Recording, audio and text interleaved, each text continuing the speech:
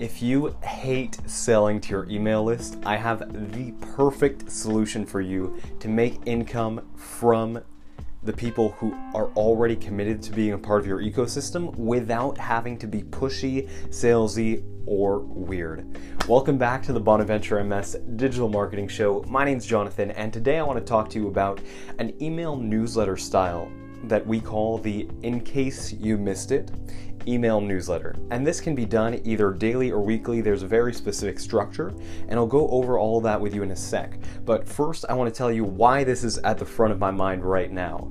So there's one client who I have who I'm working with, and she's very much against the idea of daily emails.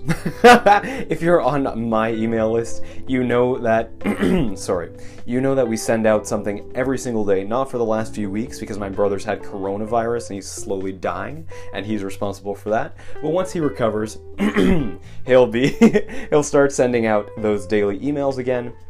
And we don't push too much stuff because we're full on clients right now, but not everyone is in that really great situation, right? Some people want more income from their email list, and actually we could start doing it this way too, where they want to deliver value first. I'm so sorry.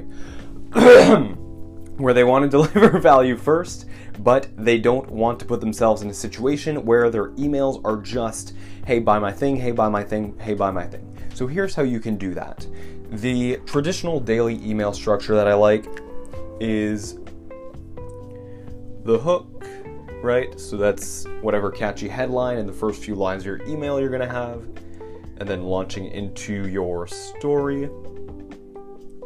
which is like, hey, here's something that happened to me in my life within the last few days, or whatever, right? It can be somebody else's story, it can be a historical story, whatever you want it to be. And from there, you go into, normally, you would go into a transition, right? So that's exactly why I created this product. And then you have your conclusion. So just your sign off, right? But what if you do not want to be selling? Then you just have your hook, you have your story, you have your conclusion, and then what, right? Think of it like you were still living in 2003, and everyone had a TV, right? And that's where they get all their info from. On the TV, the way that TV stations make money is that they run advertisements, right? So you want to think of this as your TV show. Imagine how great it would be if TV shows didn't have ads. Well, that's why Netflix exists, and that's why they're succeeding so well, right? Because they charge you up front, and they don't have any commercials, and everyone's like, oh, I love it. HBO, they all work on the same concept. So we know for a fact that people love not being pitched, but there's still a really clever way that you can do it while keeping this same structure without putting the pitch in the email itself. So what you have to do is this. At the very end of your email, you can or you cannot have a PS section. And I do recommend having a PS section most of the time, just because you can weave in different elements, right? You can make new offers, you can reinforce the offer that you already made, but you can do the In Case You Missed It as well, which isn't a strict PS. Let's say you have your sign off, right? So like, love Jonathan, because that's totally how you write to your email list. Then you can have underneath there an entire section. How you want to design this is up to you, but it should contrast the rest of the body of the email. So make the background a different color, right? Let me just finish this. So make the background a different color, throw an image in, have your headline, have some body of text, and then a big ol' link.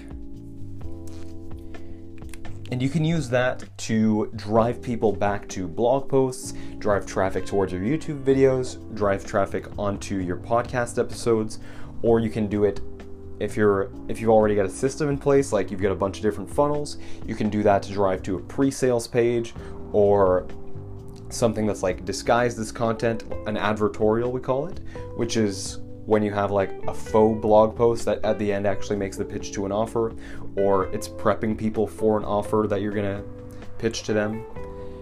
And yeah. Sorry, I'm really tired. My voice is shot. I was having a weekend of debauchery last weekend, so I'm a little bit messed up from that still.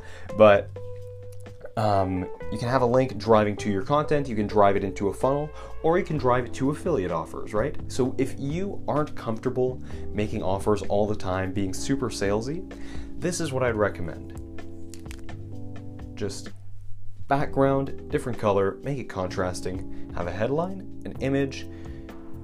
You should have this part here of in case you missed it, or you can have like recent news in the world of finance, or however you want to frame it, a little bit of body copy, and then have a link directing them to wherever you wanted to go from there.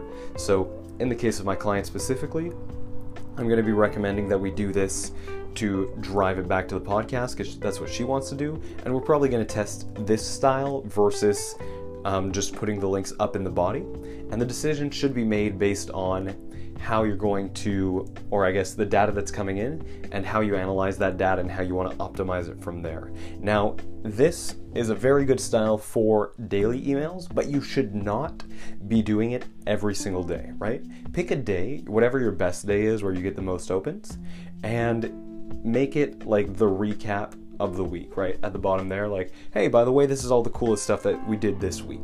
Or you can have it repeating if you want to drive a lot of traffic back all the time. You can do it 2 or 3 times a week, but don't do it too much because it's going to cause banner blindness. And what banner blindness is when, like, let's say you're on Facebook, right? When you're scrolling down and you see the same types of ads over and over and over again, eventually you just don't even you start to not even realize that they're there anymore, right?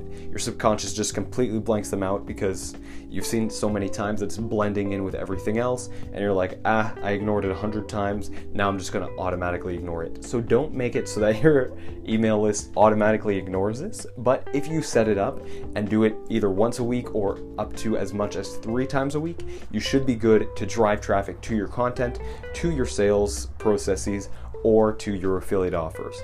So on that, I'm going to leave you. Have an amazing day. If you have any questions, comments, concerns, DM me. Let me know what's going on, and I'd be more than happy to help you out. And I'll talk to you tomorrow.